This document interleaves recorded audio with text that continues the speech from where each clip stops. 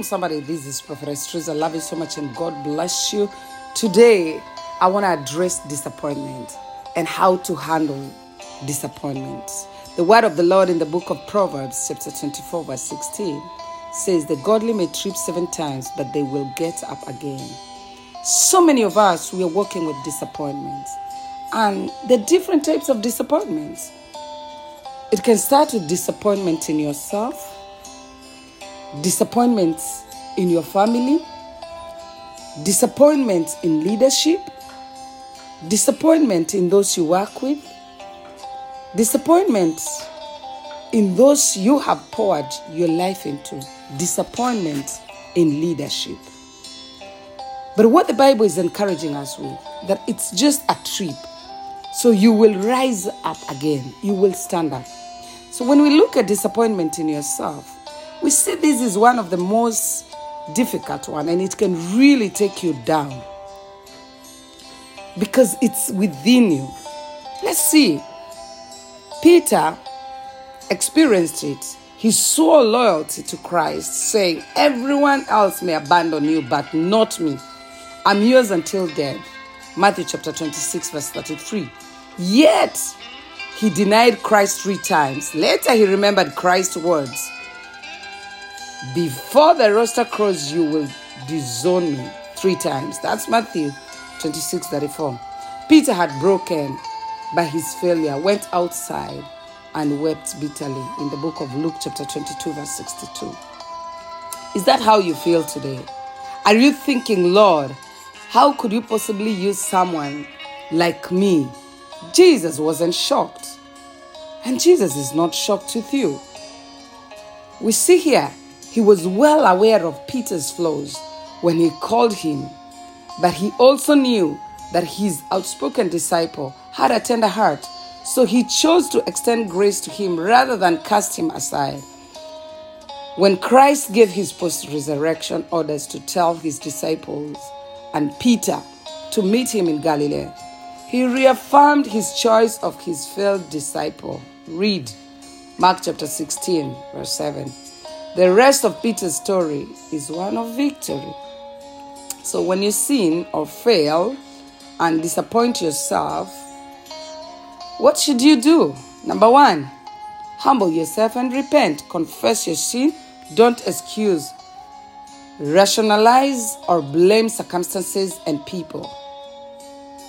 Number 2, raise yourself. Receive God's grace and forgiveness by faith, not failings. Don't just focus on failings and don't focus on your feelings. Don't let Satan convince you that you are beyond God's reach and grace. You are not. God can reach you anywhere you are. He will come after you. Number 3, don't add insult to injury by letting disappointment mere you in hopelessness and despair. Many of the times when we get disappointed, we end up being surprised by ourselves. Mind your mind. See what you're thinking and resolve. Number 4, get whatever help you need to get back on track sooner, not later. All of us, we need help. Nobody is bigger than thou.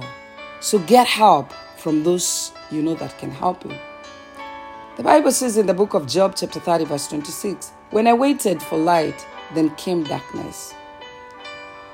Let us see when you are disappointed in leadership, what comes. It would be reasonable to assume you would trust Eli, the highest priest in Israel. That's what Samuel's mother thought when she entrusted her son to him, confident he would mentor him for God's service. But Eli had a serious character flaw. He was a weak parent and who stood by while his sons abused their priestly privileges through taking bribes and consorting with prostitutes. Who would have blamed young Samuel for taking nosedive when the man he looked up to failed so badly? But no, that's not the case. He fielded his disappointment and kept his eyes on God, Samuel grew. The Lord was within him. As a result, he became one of Israel's greatest prophets. How do you handle disappointment in your leader? By keeping your eyes on the Lord. Remember, your leader is also a man of God or a woman of God.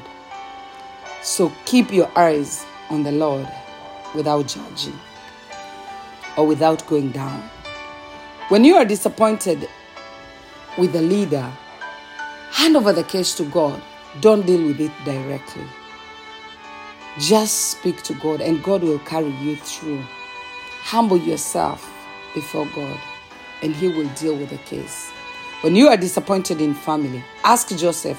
When God gave him a vision, future success, he thought his brothers would rejoice. Instead, they responded with resentment, selling him into slavery. Far from friends and home. He languished in prison for years for a crime he did not commit. What an invitation to bitterness. To rehash the wrongs done to you while plotting your revenge. But if Joseph had done that, he would have died a known convict in a foreign prison. Instead, he allowed God to verdict him. And ultimately, God will do that for you too. No weapon turned against you will succeed. You will silence every voice raised up to accuse you. Those are your benefits. As the word says, you have to enjoy. The word of the Lord says in the book of Isaiah 54:17, these benefits are enjoyed by the servants of the Lord. Their benediction will come from me. I, the Lord, have spoken. People of God, when we get disappointed by our leaders, by our families, by ourselves, let's keep moving and let's not give up. Let's know that the Lord is with us. He will fight the battles for you. The battle is not yours.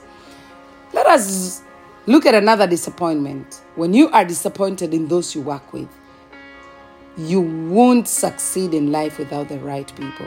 But when the people you count on fail you, it's painful. Imagine Moses' disappointment.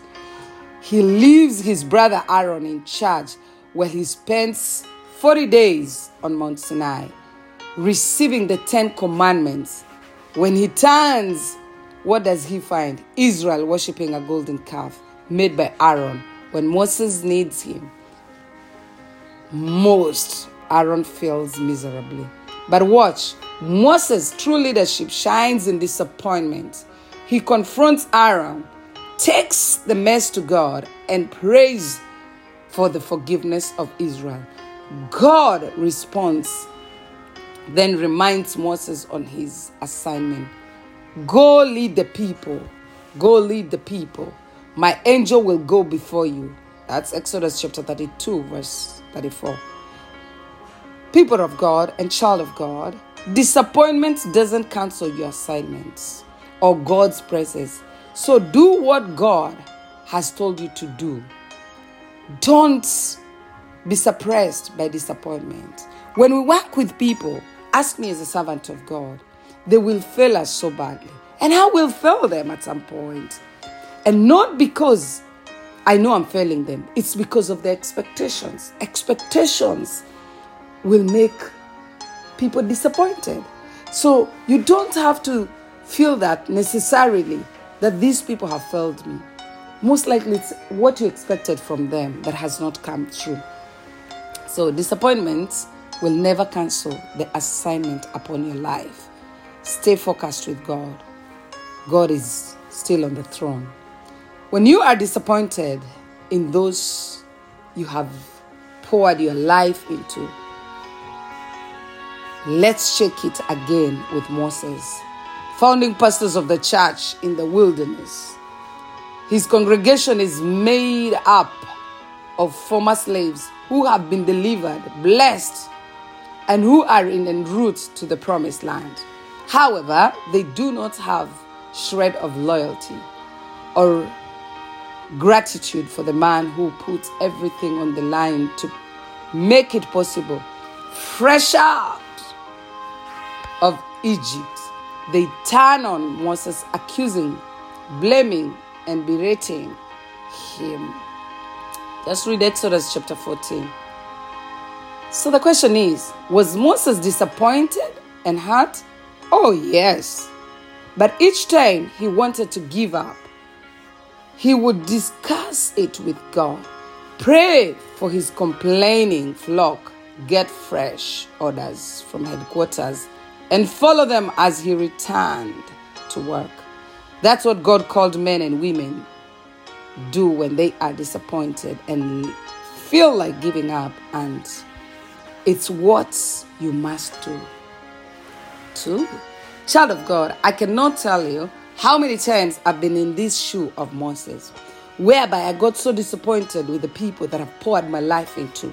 I've poured my life into them financially, physically, mentally, emotionally, spiritually, but they turn their backs against me.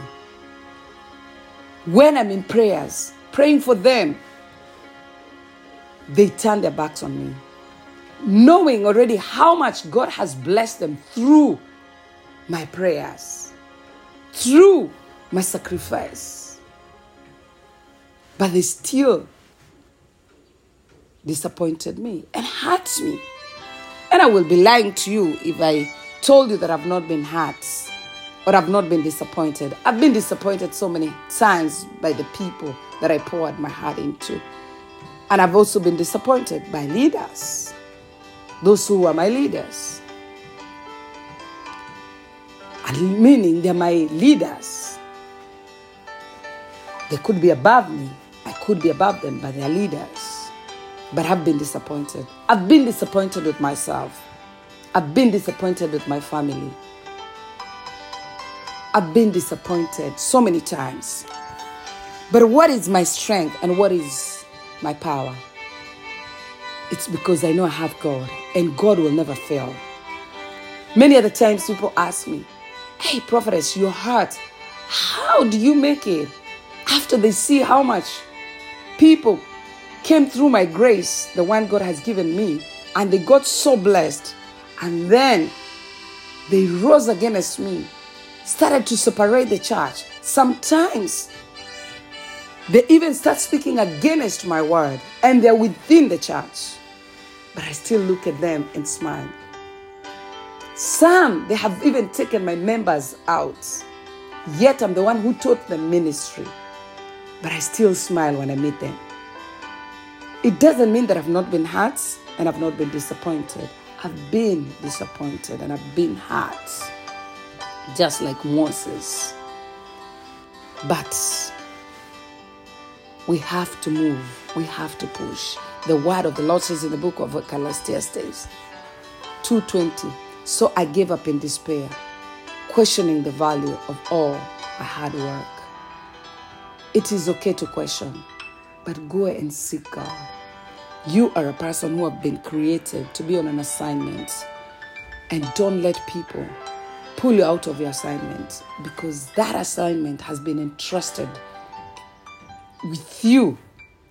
So you can fall 7 times. You can trip 7 times. You can be disappointed 7 times. But I tell you, you will get up again. I've seen it in my life. I've seen it. You will rise up again. Child of God, no weapon fashioned against you shall prevail. Arise and shine, for the glory of the Lord is upon you. Don't let the enemy use the weapon of disappointment to destroy you. Arise with the assignment. Arise with that vision God has entrusted in you. And go to that palace and just do what is necessary. Never compromise, child of God. Don't compromise. I love you so much and God bless you. Shalom.